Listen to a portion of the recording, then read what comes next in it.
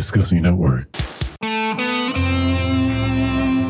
Hello, everyone, and welcome to Discussing Trek, a Star Trek podcast where we talk about all things Trek. Today, we're here to review Season 3, Episode 6 of Star Trek Discovery, Scavengers. Like always, I'm your host, Clarence, and I'm joined by my fellow co-hosts / Trekkies, starting with none other from the Radio Room Studios. Jonathan Shorts, how you doing, man? Doing good, man. Doing good. I'm realizing now, in my haste to get the Ready Room Studios up and going, I neglected to get a heater to put in here. So it's a little bit chilly. No. My environmental controls need calibration. Environmental systems are offline. Hopefully we don't lose gravity plating. We're really screwed. But yeah, I'm good, man. I'm good. Good.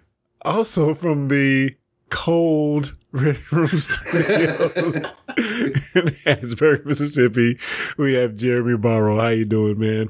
I'm doing good. I'm in no danger of losing my personal gravity plating. But yeah, the environmental controls could use some work in here. Perhaps there's a good ensign out there we know who could come in and fix it for a little bit. Oh, where's Tilly? Oh, man. I was talking about Forever Kim. Oh, the hate. The hate is real, man. The Kim hate is real. It's not hate if it's true. Oh, wow. How dare you? Oh, man. Well, a little housekeeping here. You can support the show by subscribing, leaving a review, and telling a friend. If you have a review idea, please send that along with anything else you want us to talk about or to know to fans@discussingtrek.com or @discussingtrek on any and all of the social medias as it were. So, guys, do you have any news or updates? John, I think you have something, man. Yes. So there was an interview done with one of the actors in Picard. And he alluded to a January start date for shooting of season 2. Yeah. Well, that's awesome. And they also asked him the question of what are some things that he would, kind of his wish list for a season, maybe appearances or plots. Mm-hmm. And then this is not saying anything at all, but he said he would like to see maybe a Worf, like kind of a fight between he and Worf. The actor is Evan, whatever his name is. Evagora. Gordon. So I keep wanting to say Eva Longoria. Me too. Ironically enough. But anyway, he said he would like to see a scene with he and Worf kind of in a fight. Now I don't know how they would work that into the show, but that's just what he threw out there. Oh man. Michael Dorn would own him. I'm sorry. I'm sorry. That wouldn't even be close. So, I don't have any news per se, but I do want to bring up a story that I've had this in the coffers for a couple of weeks now, and I want to talk about it. I think this is a good time to talk about it real quick because we did mention Harry Kim. So did you guys know that I guess it was season 3 or it may have been midway season 2, season 3. They were getting ready to get rid of somebody. And you might know where I'm going with this. Yeah. And because Jennifer Lynn was so liked as Cass, the bet was on Harry Kim to go. Have you guys heard this story before? Yeah, I have actually. So I did not. So tell Jonathan why Mr. Kim, Ensign Kim, stayed on the ship and Lynn had to go. Because he was chosen as one of People's 50 most beautiful people. Yes. And they decided to keep him and get rid of Kess. Well, I like looking at Kess more than I like looking at him. Like, I'm just telling you what happened, man. Yeah, Garrett Wang landed on the 50 most beautiful people from People magazine, and you just don't let the most beautiful person on the crew go after they've been so christened.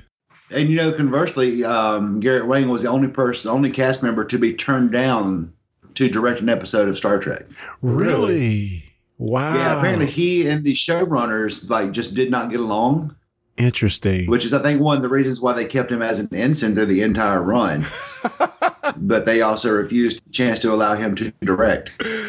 You know, I do listen to their podcast, Delta Flyers, and yeah, Robert Duncan McNeil is always talking about how, you know, he shadowed and directed episodes and how he learned to be a director. He's you know, that's his main job now. He goes rounds and directs.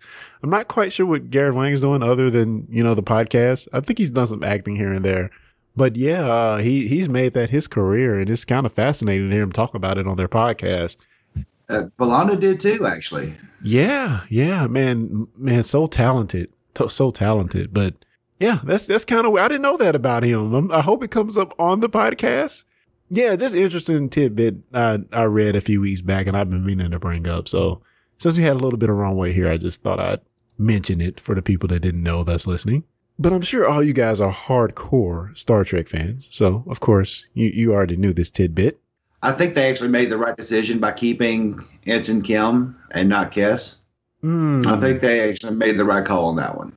Man, I love that character so much. Of course, I was like, you know, what, 15, 16, 17, 18 when I was watching these episodes.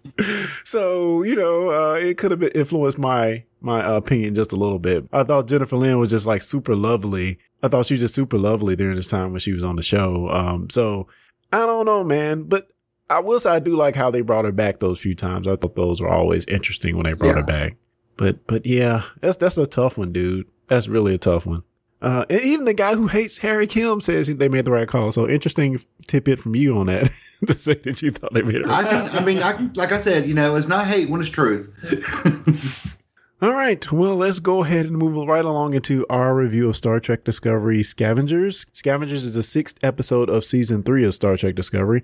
It aired November 19, 2020, was directed by Douglas Arianosky, who directed episodes from season 1 and 2 of Discovery, Lethe, Sound of Thunder, and Through the Valley of Shadows. He also directed Nepenthe on Star Trek Picard season 1. The story was written by Ann Kofel Saunders.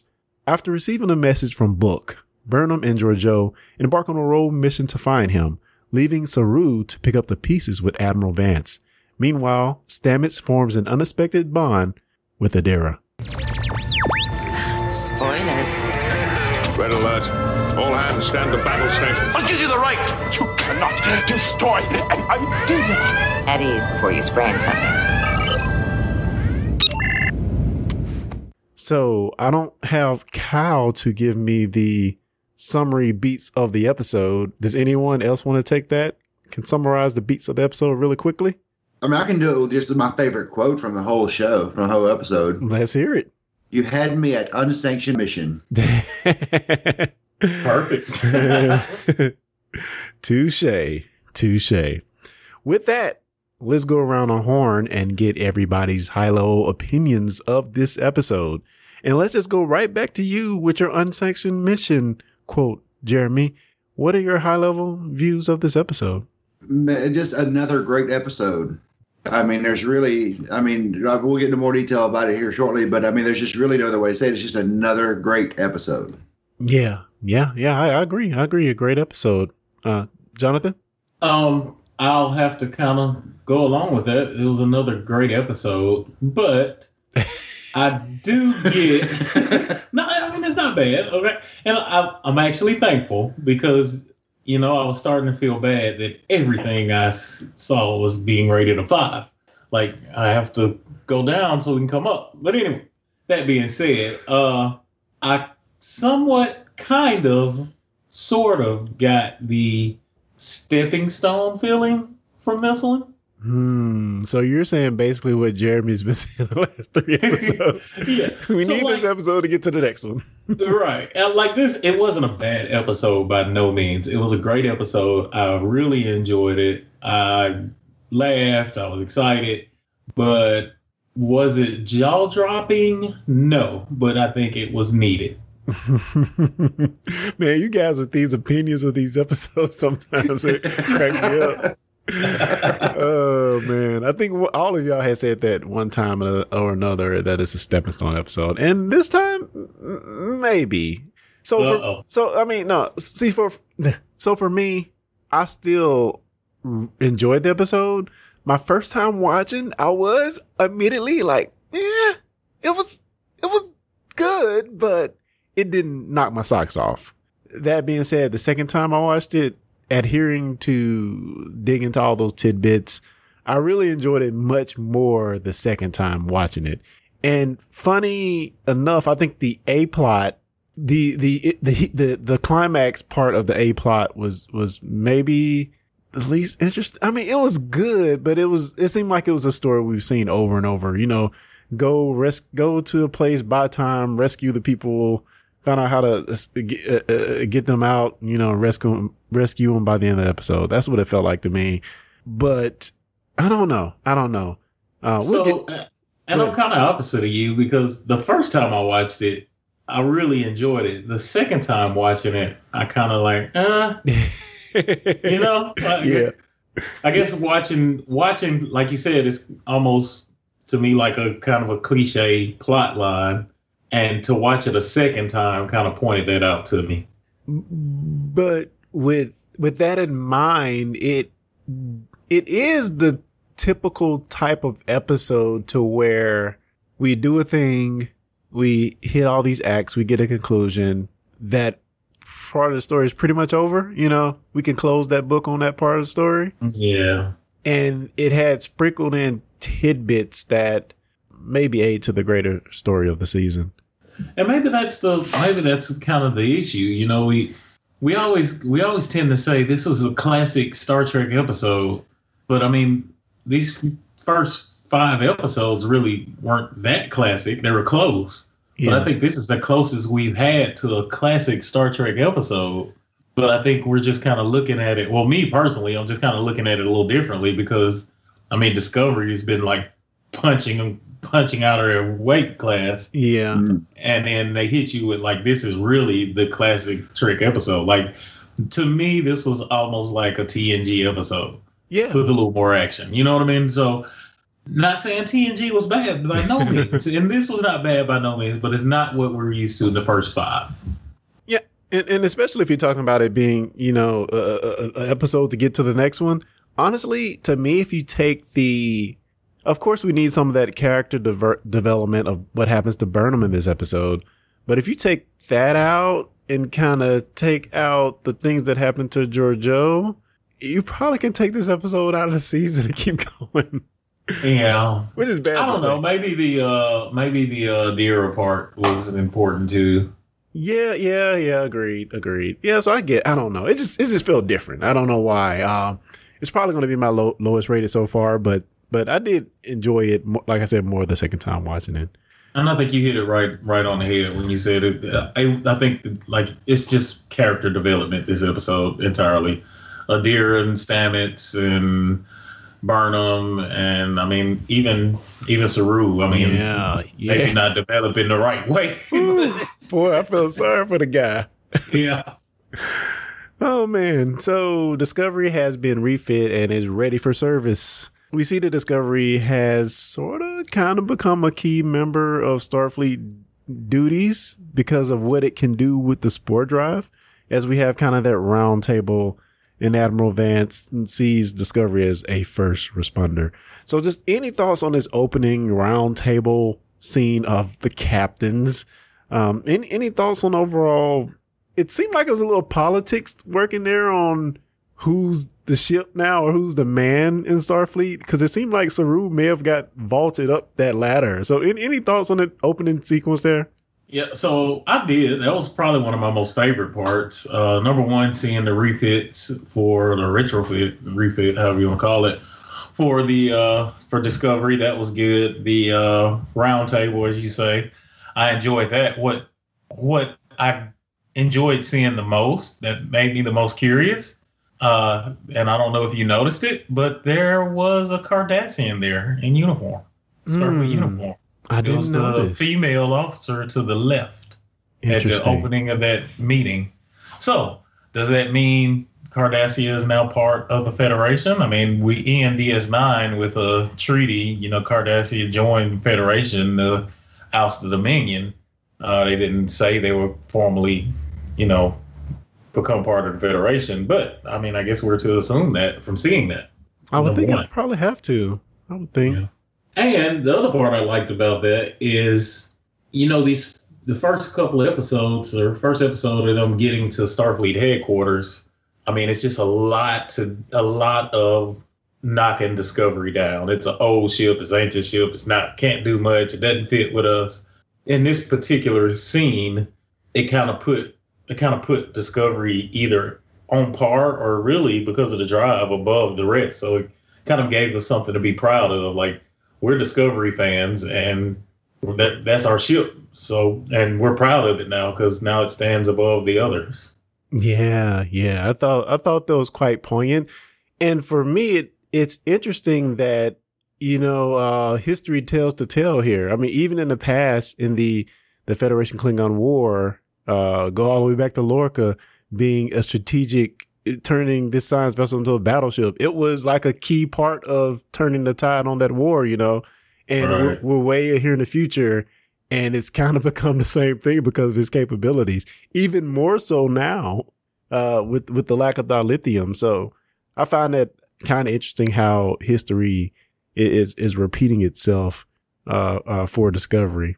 So Jeremy, let's go ahead and get into some of the things we saw with the Discovery, which is now the United Spaceship Discovery Naval Constitution Contract 1031-A. So, in the words of Detmer, do we really need all this? Thoughts on Discovery's internal system updates, detached nacelles, programmable matter? Any of that stuff jump out to you as extremely cool, futuristic? Is it needed? Thoughts?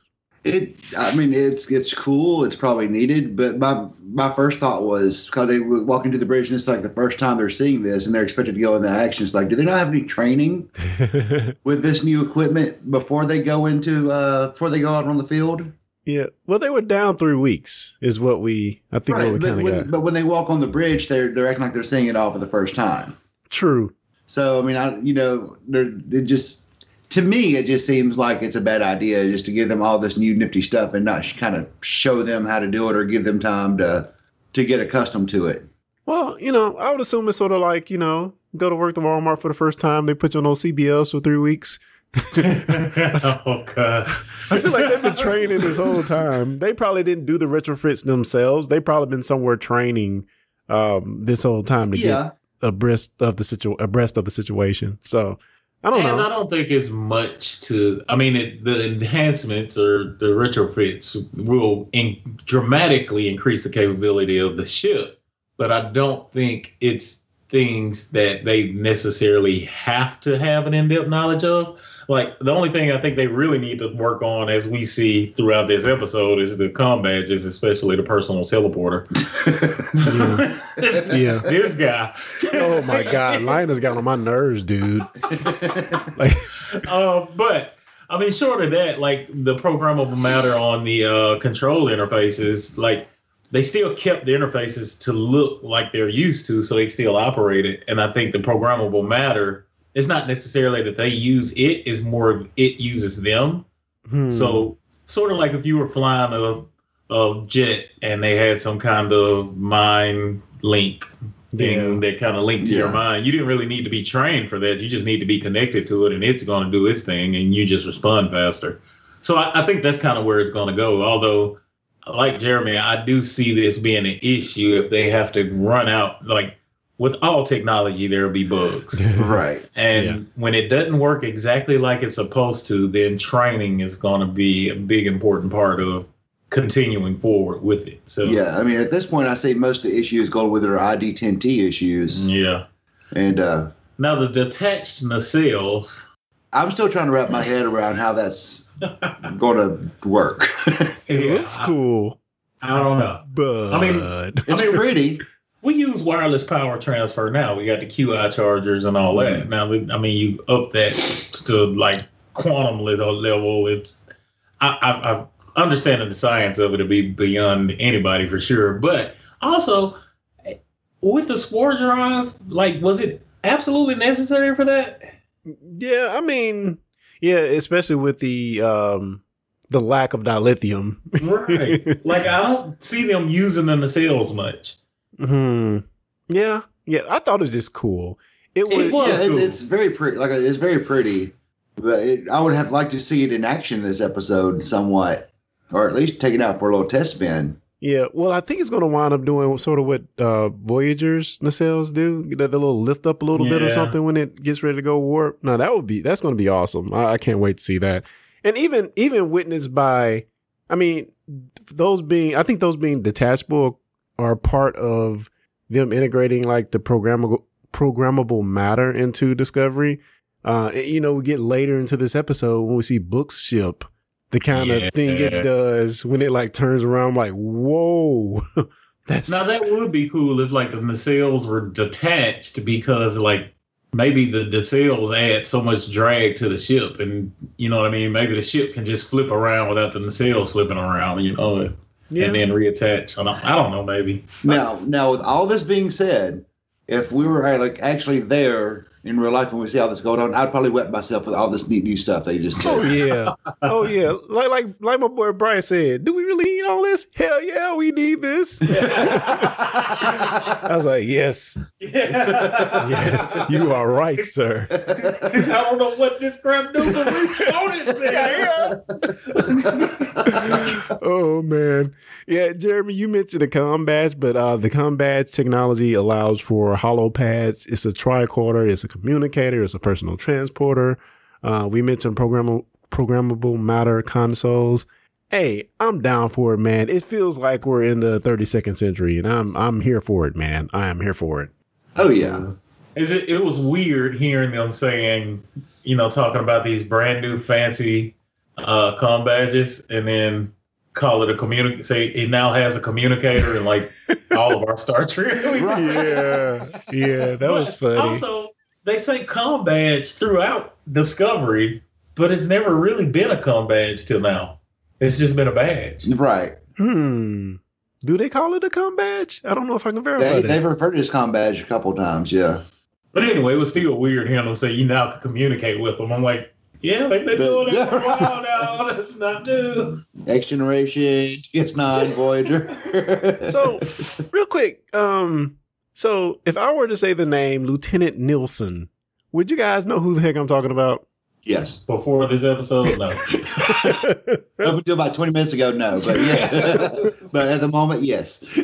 Yeah, so they have been subtly focusing on her a lot more. And I've seen her like jump in the captain's chair a few times when Saru's left the bridge. So the actor's name is Sarah Mitch. Again, that's the same actor that played Ariam in season 1. And when Ariam got a bigger focus in season 2, she, took off the costume and was just a regular, I guess, lieutenant at this point.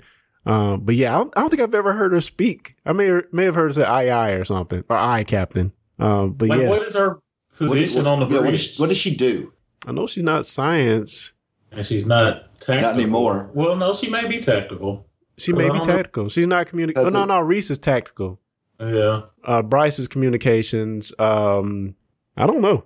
But we'll get to that. But if they do what I think they're going to do with her, I'm going to be upset. Because that could have went a bunch of different ways. But anyway. And if they do it, I'm going to be right. Well, theories. Later theories on the table, man. Let's see what you got. Well, we can't. I don't want to say those because then we jump ahead to the end, and we'll get to that. Oh, I see what you're saying. Things that make it go. So we get a turn of events as Grudge arrives at Federation headquarters with a message for Cleveland Booker saying that, Cleveland saying that he's found the black box and that he's been captured. First off, how the heck did he get coordinates to Federation? Something they've been searching for a year or more to find. He just knows where it is all of a sudden. I assume he just programmed it to follow Discovery. That doesn't sound right to me, man. How would it be able to follow Discovery's trajectory when Discovery probably spore jumped there in the first place?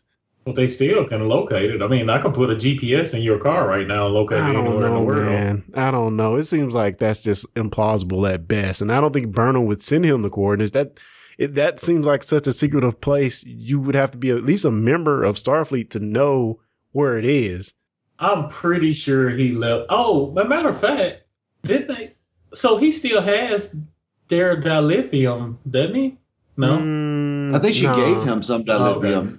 Anyway, I'm pretty sure he put something on Discovery or linked it one way or another so he could find it when he left. I'm calling plot hole. At the end of the People of Earth, where Saru could mention that he was an ally, and I'm pretty sure they're kind of keeping tabs on each other one way or another, whether it be through messages or video calls or something like that. So he probably knows about where they are. Maybe. But this is such a sacred place. Yeah. So that brings it to the next question. Even if he did put a tracker or somehow he's tracking Discovery, you would think that this distortion field they're behind would also distort that signal. Yeah. And it could be that Burnham's like, okay, we don't know if the Federation is here for sure, but we're heading here to find out. Because it's been 3 weeks since he's been gone, and they've only been there for 3 weeks. So... when did he actually get the coordinates? I don't know. I think this is a plot hole. I'm just seeing it as a plot hole. This is one of those moments where I just look at, if my child starts doing this during the movie, I'm just looking at him go, just shut up and watch the movie, David.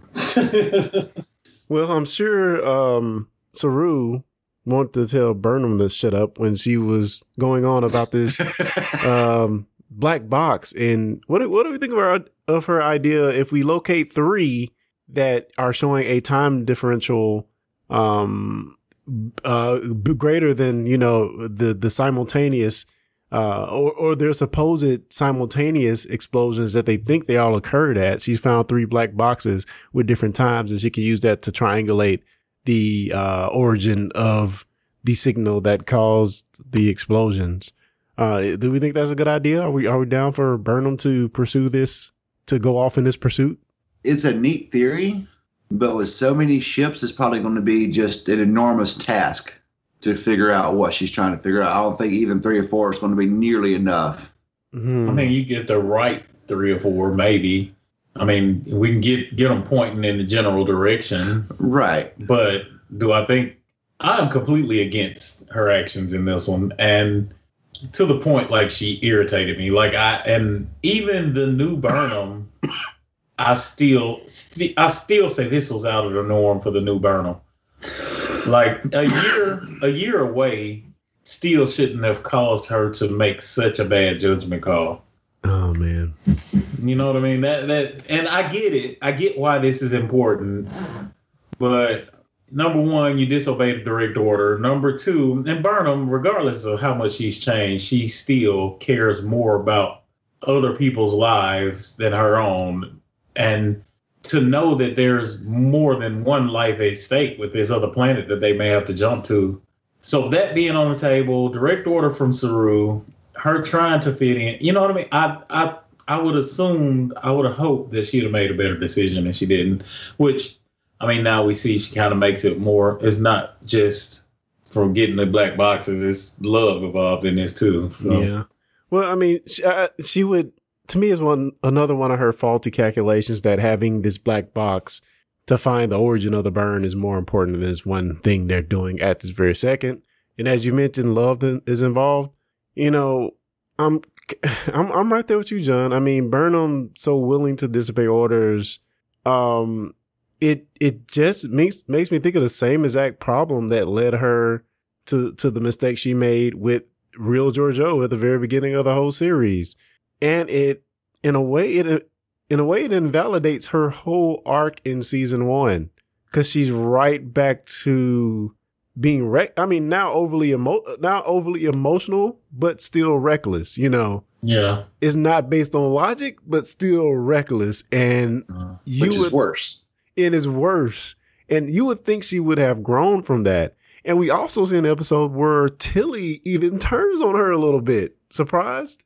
Well, I don't think I didn't see it as her turning on her. I just seen it as Tilly being who Tilly is, and Tilly is first and always a Starfleet officer. So I think duty came before Burnham, not necessarily that he turned on her, but I mean, at the end of the day, you're at work and you got a good buddy that you worked with for 5 years, but at the end of the day, the only thing that matters is you get a paycheck. You know what I mean? So you're going to do your job. And I see Tilly doing that. Well, it's when Jonathan and I worked together, he was my boss. And, we're good friends. We see each other after work and all. But while we're at work, if he tells me to do something, I do it because that's a work relationship, and that's what she was going in. That's who Tilly was at that moment, was in that work relationship. Yeah, and we'll just go ahead and talk about the end with her demotion. We talked about this episode feeling not demotion, reassignment, demotion as well because she's not first officer anymore. But she's still the same rank, though, isn't she? That's a demotion, right? No. Well, no, I guess she is still the same rank. So, okay, if I take you from a captain to just a science officer, that's a demotion. It's a command demotion. Not necessarily. I think it's a little different if you go from commands. But even if you could take a captain and make them the science officer, but I think captain and first officer are both titles, not ranks.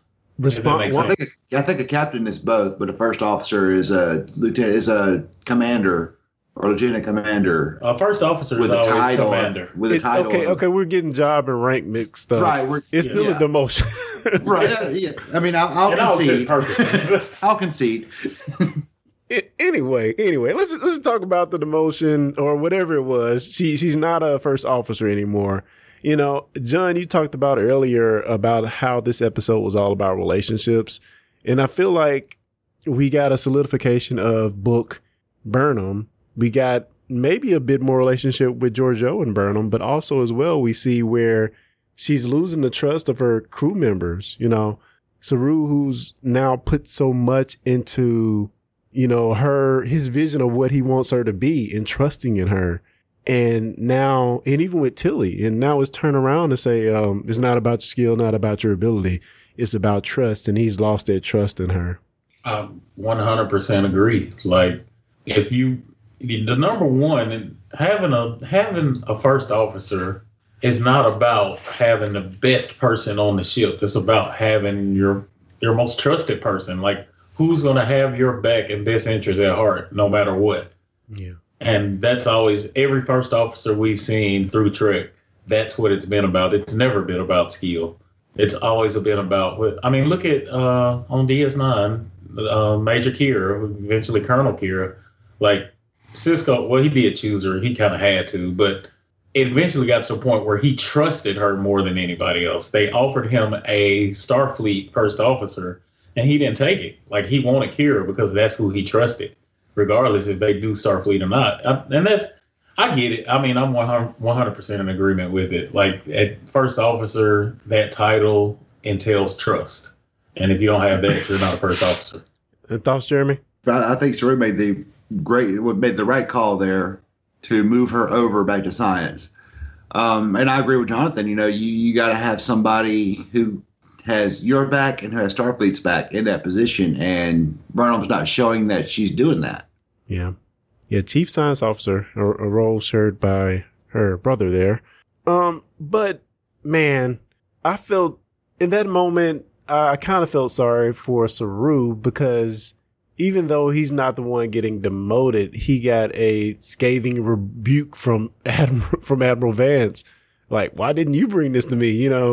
He, in an attempt to shield her, it kind of got him in a bad place. And I felt sorry for Saru, man. I'm like, he's doing all he can to help her, and she's just, crapping on him. And I don't like this Burnham. I really don't.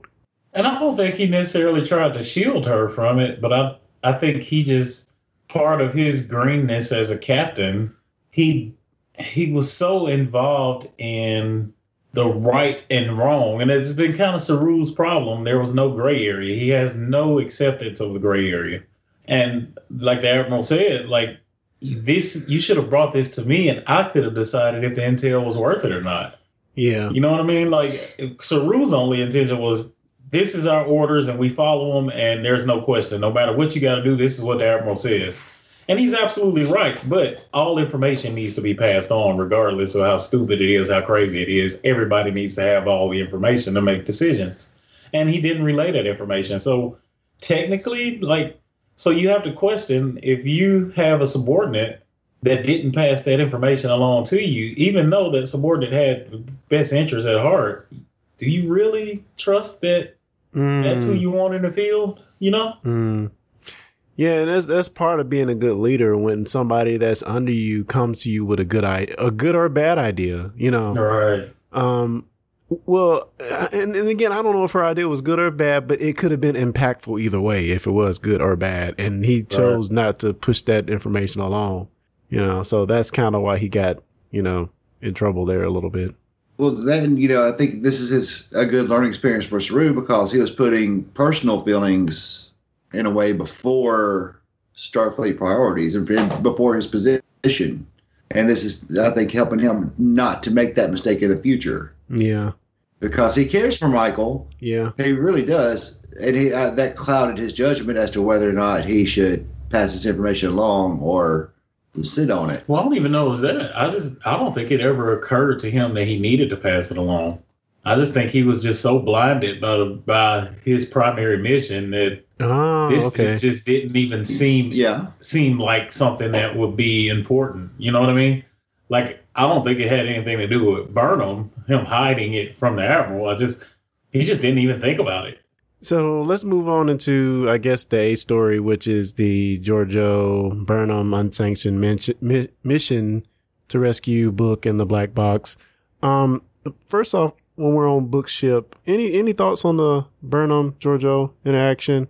I didn't get much more from it than we've gotten in any of their interactions. Yeah, I think it was just kind of par for the course as far as their relationship. I did enjoy the little back and forth right at the start of it when she was talking about her relationship with Book. Yeah, and she and just in Georgiou's way, she kind of, by her fast talk and her smart, she kind of made Burnham stumble, and by stumbling, she kind of admitted to things she didn't want to admit to. Yeah, I think Georgiou had all the quips in this episode. Jeremy, what was your quip up top that you gave us? You've had me at unsanctioned mission.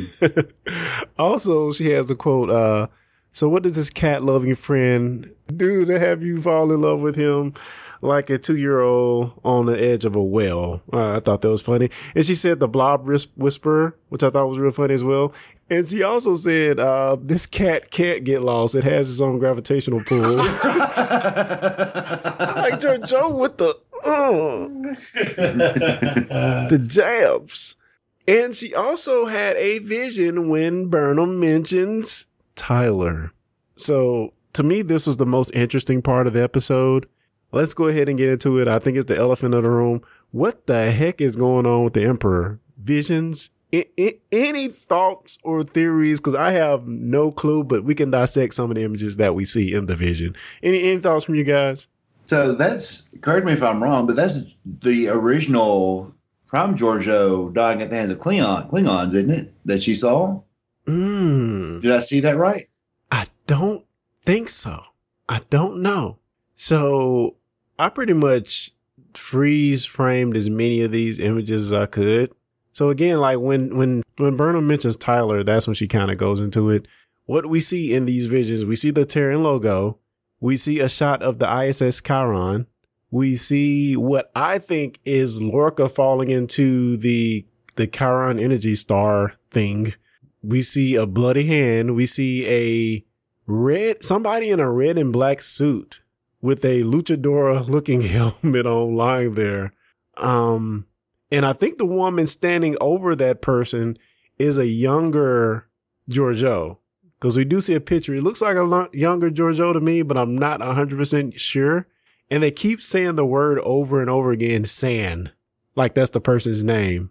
So that really leaves me with nothing, but yeah. So, I mean, I got the San part, but short of that, I seen none of that stuff. And I, to be honest with you, I didn't even pay attention to it close enough to want to freeze it or look at it. Man, the fact that you got all that from that is amazing to me. Like, I don't know. Yeah, it's like whoever that person is with the mask on, because I sent you guys the pictures. Whoever that person's in with that person is with that mask on, like she's like trying to help them, looks like, and she has the blood on her hands. That's a bloody hand we see. That person like cut up, and she's trying to help them. I really have no clue. I think it's something that happened on the Terran side, the Terran universe, the mirror universe. I think that was the Terran Red Angel, huh? It could be, man. That's what I went to first with the mask and the suit. But, man, I don't know. Everything in the Prime universe is in the alternate universe. So, I mean, you would have to assume we had a Red Angel in one universe. There was another in the other universe. And Mr. Glasses did kind of mess up Georgiou. Yeah, well, we know she's been having these visions for about 2 weeks. And that's, that's as long as she's first met with Kovich. So maybe he, our resident terranologist triggered something in her, suppressed memory. That makes sense. I'm intrigued, but I have no idea where they're going. Yeah. So for me, that was the biggest mystery of the episode for me. And I'm just intrigued by where the heck they're going. Cause again, the way they presented the visions, it definitely reminded me of the whole Tyler thing, the Tyler Klingon thing. So I'm interested in that. So let's move right along to the main mission where we see, where we go to save Booker at the Salvage Planet. Overall thoughts on the mission at the Salvage Yard planet. I forgot the name of the planet. Both visually and narratively. So any thoughts on this whole mission? I think we've said up top that it seemed kind of, cliche cookie cutter, go save the people from the place. But any thoughts on how it unfolded? I mean, we pretty much said it all. Again, the classic Georgiou. I love that interaction with the holographic representation of the head guy there. She kind of ate his lunch real quick. So that was cool. I did. So I'm curious. There's a lot of DS9 references here, and now we're getting New Bajor, and I know that's not the planet they were on, or the place. The New Bajor is not. Well, they mentioned the Bajoran Exchange. Yeah, the Bajoran Exchange. There you go. That's what I meant. So they have to be in Bajoran space, close to it. Yeah, I thought that too. And then didn't they mention Ferenginar or something? I heard Ferenginar, which is also in that general vicinity. Yeah, I didn't catch that. Wow. I'm going to go back and watch it again and try to remember that. Somebody mentioned Ferenginar, but it just got me thinking, man, we got to be in Bajoran space somewhere. Yeah. And I wonder, you would think that Bajor would be pretty important now that, the wormhole. The wormhole because of lack of dilithium. You think that'd be pretty important. I wonder is DS9 still there? That'd be awesome. But yeah, interesting stuff. I think all of the... Well, anyway. No, go for it. It's just hopeful thinking. It's just so happy. I'm just throwing this wild theory out there. There's more of a dream that they get to, maybe DS9 still exists near this wormhole and Cisco is in command. What? Now, let me tell you how that's possible. The very last episode of DS9, Cisco jumps into the fire caves with Dukat to kill him. And he is pulled into the celestial temple with the prophets. And he tells Cassie, there's a lot for me to do and a lot for me to learn. And the only way I can learn it is here with the prophets. But I will be back. He said it could be next week. It could be in 2 years. It could be yesterday. You never know. And that's how they left it. Yeah, well, it would be interesting as well as if they go to travel through the wormhole and, they have one of those DS9 style visions in there. That's a way they could bring them back.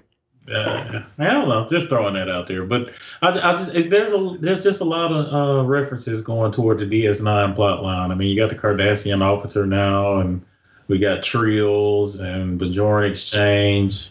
But as far as the rest of the scene, like you said, this is just all cookie run cutter of the mill. Yeah. But we got to see a lot of Andorians here. So obviously Andorians has had a big part in the Federation or in Alpha Quadrant more than we've used to seeing. Well, it looks like now the Andorians are the bad guys. The Orion Andorian Exchange is what they... No, they called it something else. Consortium? Emerald Chain is what they called it. Yeah, Emerald Chain. Yeah. The Orion, they did say Orion Andorian Syndicate or something. Yeah, I think it was, So just kind of a fun fact here. The gentleman who played the Andorian who helped them escape, I can't remember his name right off, but that is Mary Wiseman's husband. Really? Oh, wow. That's cool. That's awesome. Cool. He was a good character. Yeah. Man, there was some good stuff in there. I loved how this was a salvage yard and all you saw were these old ships. Even when you're getting the space visual of the planet, you see all types of ships. If you kind of pause and look around that are in pretty bad shape, this is kind of just floating around the planet in the orbit of the planet. I thought all that was pretty cool. Yeah. So the visuals are great. Even the visuals on the planet I thought were pretty solid. You know, we still got slaves in the future. Go figure. Our friend Eric Hetherington pointed out that the barrier wall is akin to the 1980s action flick starring Arnold Schwarzenegger, Running Man. Never seen it. Where I think there's a similar type of barrier protecting or keeping people from leaving. So yeah, I've seen the movie. It's been a while, but I do remember that. It's been about 30 years since I've seen that movie. So I've seen that type of technology in a couple of different movies, though. Yeah, but I thought that was pretty cool. And yeah, for me, just don't cross that gun line, boss. What is that from? Why? Tell about the gun line. Oh gosh, yeah. If you so much as this man really loves. I've seen that movie probably once or twice. Oh man, that's hilarious. I know I lose my black card. We don't have fences here at Camp 8. We had the gun line. Tell them about the gun line, boss. All right, go ahead. I'm sorry. And that's the bonus show, guys. But let's move on. Yeah, again, like not a lot from that whole escape sequence that we can talk about. I do love how we see Book, being, to me, I like how he's a caring person. He doesn't leave his friend behind. The doctor guy that we just mentioned. I thought that was pretty cool. And again, we get the fight with Burnham and the Orion and Georgiou there at the end. And Georgiou has a second dream sequence spell, whatever you want to call it. That, a few more tidbits there, but yeah, I think that's about it. We do have the, Adira Blue Del Barrio scenes with Anthony Rapp, aka Stamets, where we see them forming a connection. I thought that all was pretty good. She did him a solid with the sports drive interface, make things a little bit easier. Do we like the softer side of Stamets? No. All right. I don't know that it's a softer side. I've never seen him smile so much. True. You're right about that. It's just something about, but yeah, I don't know. It's something about Adira that kind of gets him. Like we mentioned this last time. Like the very first time he meets her, he like tells her everything. He's just uncomfortably comfortable with her. Yeah, and that kind of leads me to something that I was thinking. I'm like, are they trying to get rid of Stamets? Like, where are they going with her character? Because they've already said that she's the smartest person on the ship. Now we have four extremely smart engineers. Well, I guess Stamets is an engineer, but we got him, Reno. Is it Reno? Jet Reno, mm-hmm. and Tilly, that are all extremely smart, and we see that she's the smartest out of all of them now. So I wonder if she's going to be, if either her or somebody else is not going to be around for very long. Probably her, if I'm being honest. But yeah, I just don't know where they're going with her character at all. I think Adira will remain part of the engineering crew. Here's my hope, and I know it's a long stretch, but maybe Tilly becomes first officer, and I know that would be awesome. Well, they've already said that Saru and Tilly are going to be forming a stronger bond throughout this season. They've already said that. And there was a big deal about her becoming a captain, being in a command training program. So I could actually see that happening.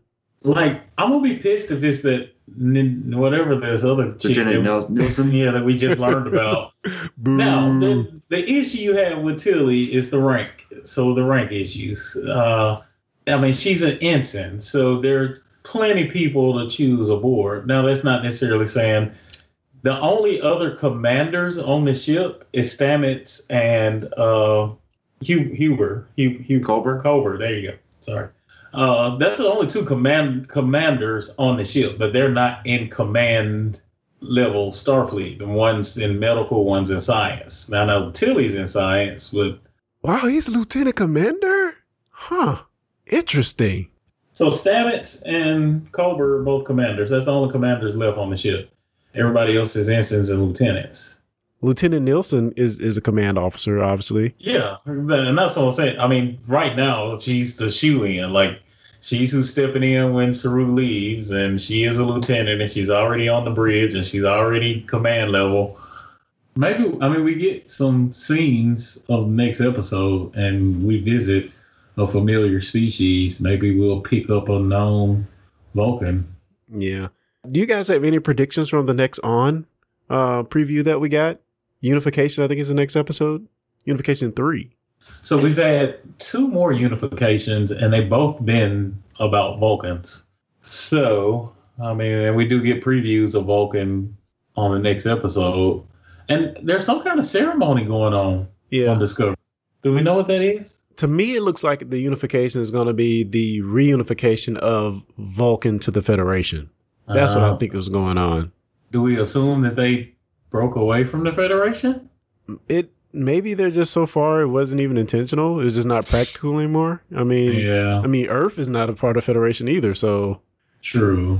It's very plausible, and we know there is no more Romulus unless they form some other planet somewhere. So I would assume that they would already be unified, the Romulans and the Vulcans.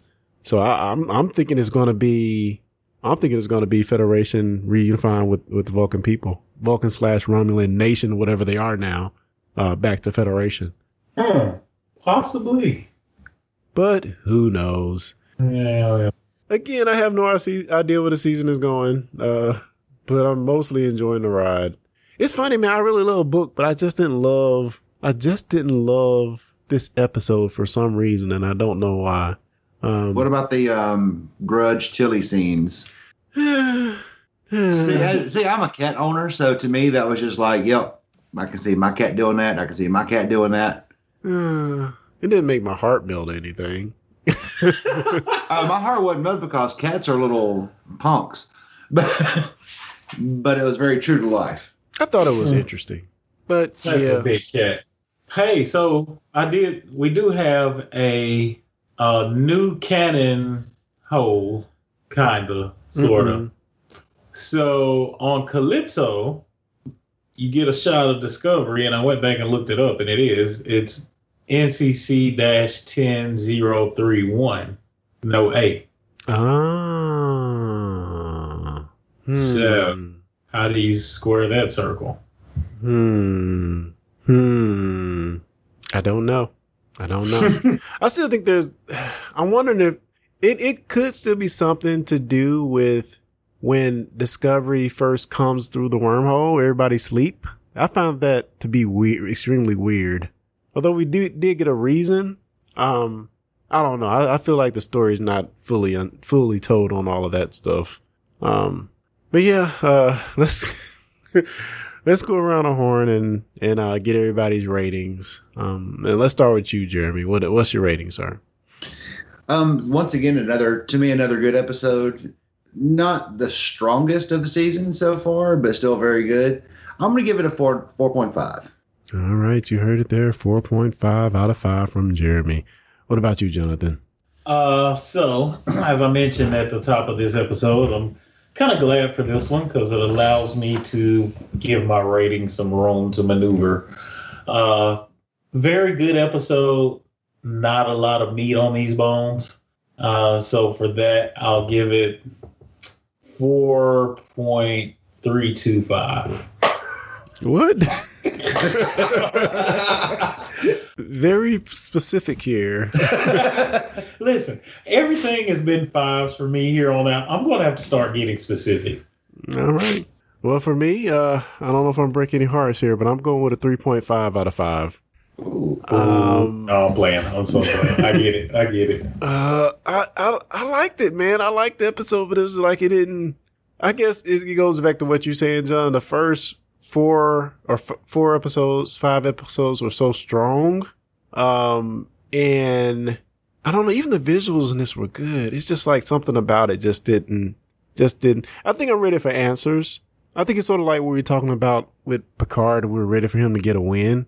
I think it's now time that we start seeing some answers. Because we're almost halfway through the season. And it's just like we're getting more mystery. We're getting more Georgiou. Like, whoa, how are they going to wrap all of this up? We're starting to talk more about theories than we're talking about facts. Yeah. Let's start getting some answers. I'm ready to have my mind blown. I'm really ready to have my mind blown. And it's such a huge weight to introduce all these theories because they have to pay off in spades. You know, the Lorca thing paid off in spades. The Red Angel thing, I think, still paid off in spades. These theories, you know, the burn is a good theory, but it has to be really, the result of what happened has to be really good. And with any show, the more time you spend building a question, the more bigger your answer has to be. Yeah. If you spend too much time with this burn, like eventually it's going to get to the point where no answer will satisfy the time and effort we put into it. Yeah. And it's so funny that, and I know we're rambling here, but we're going to get the Starfleet. We're going to know the answer to the burn. We're going to get the Earth. We're going to know the answer to the burn. No, they don't know. They don't know. And they don't want you knowing either. We got bigger things to do. But, you know, once again, great job to the cast and crew for keeping all these secrets under wraps, because I've just seen no spoilers out there at all. Yeah. Like, period. That's really impressive, actually. Agreed. We're going to wrap this thing up, guys. Let's go around the horn and see what everybody has been working on, podcast related or otherwise. And Jonathan, what about you, man?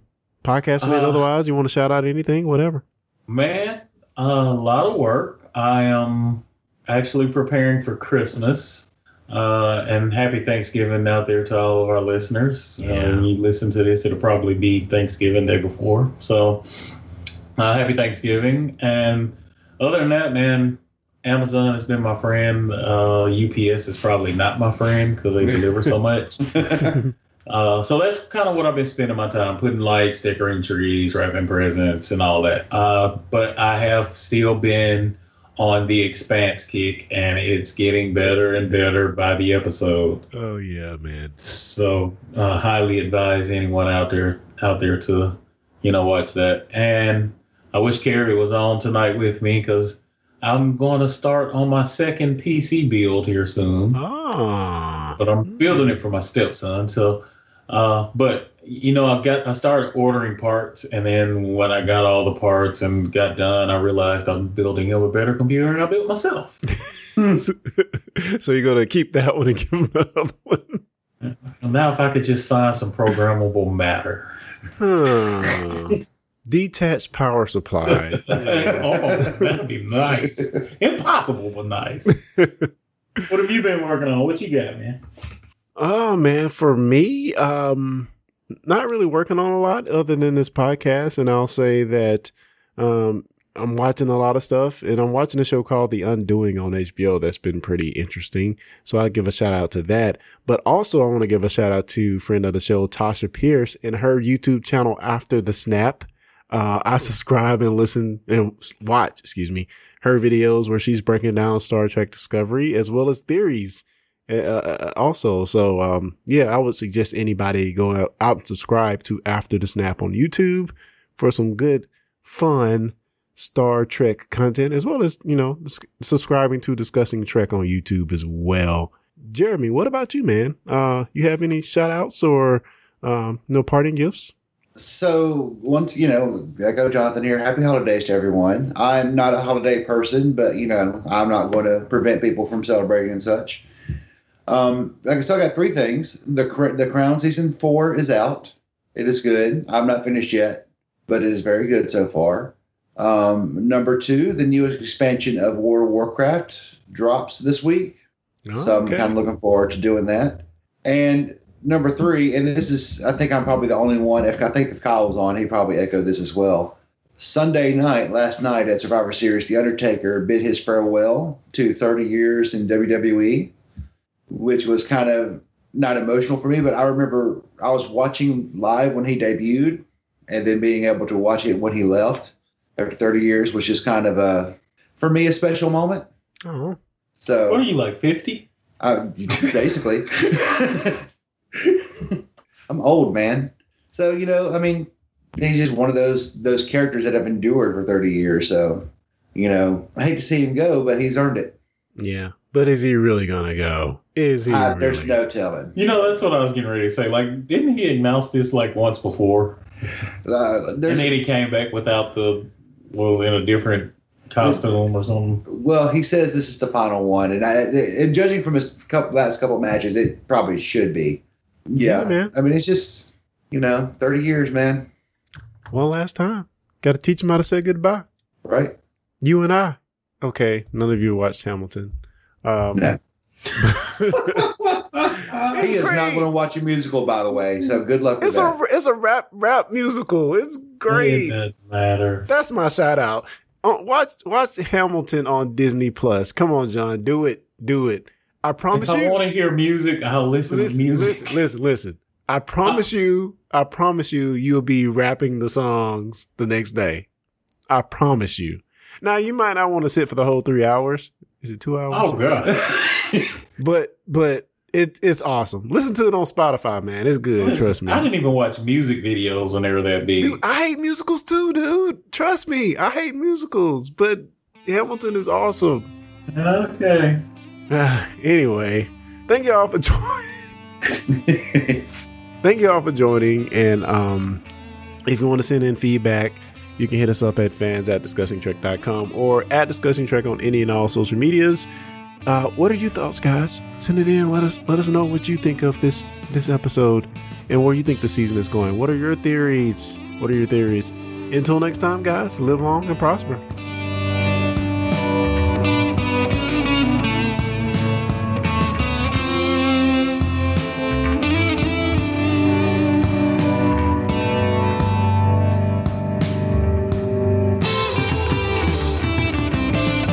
Thanks for listening to the Discussing Trek podcast.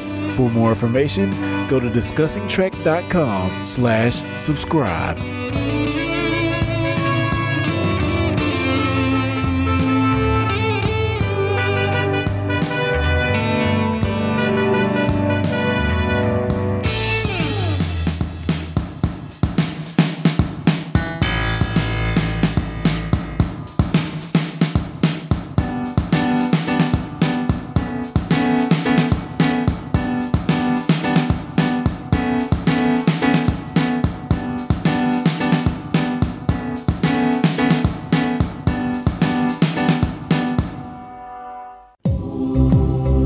Are things just not the same for you after Tony Stark's endgame snap?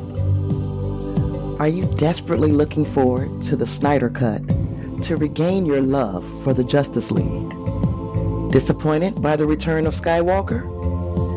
And how angry are you about Star Trek killing Picard, only to reanimate him in a golem? If you answered yes to any of these questions, you need help. And I'm here to give it to you. I'm Tasha Pierce, host of After the Snap podcast. Every Sunday, join me as I present reasons for you to fall in love again with sci-fi. After the Snap, virtual group therapy for all of sci-fi's depressing moments. On Spotify, Apple Podcasts, or wherever podcasts are served. Discussing Network.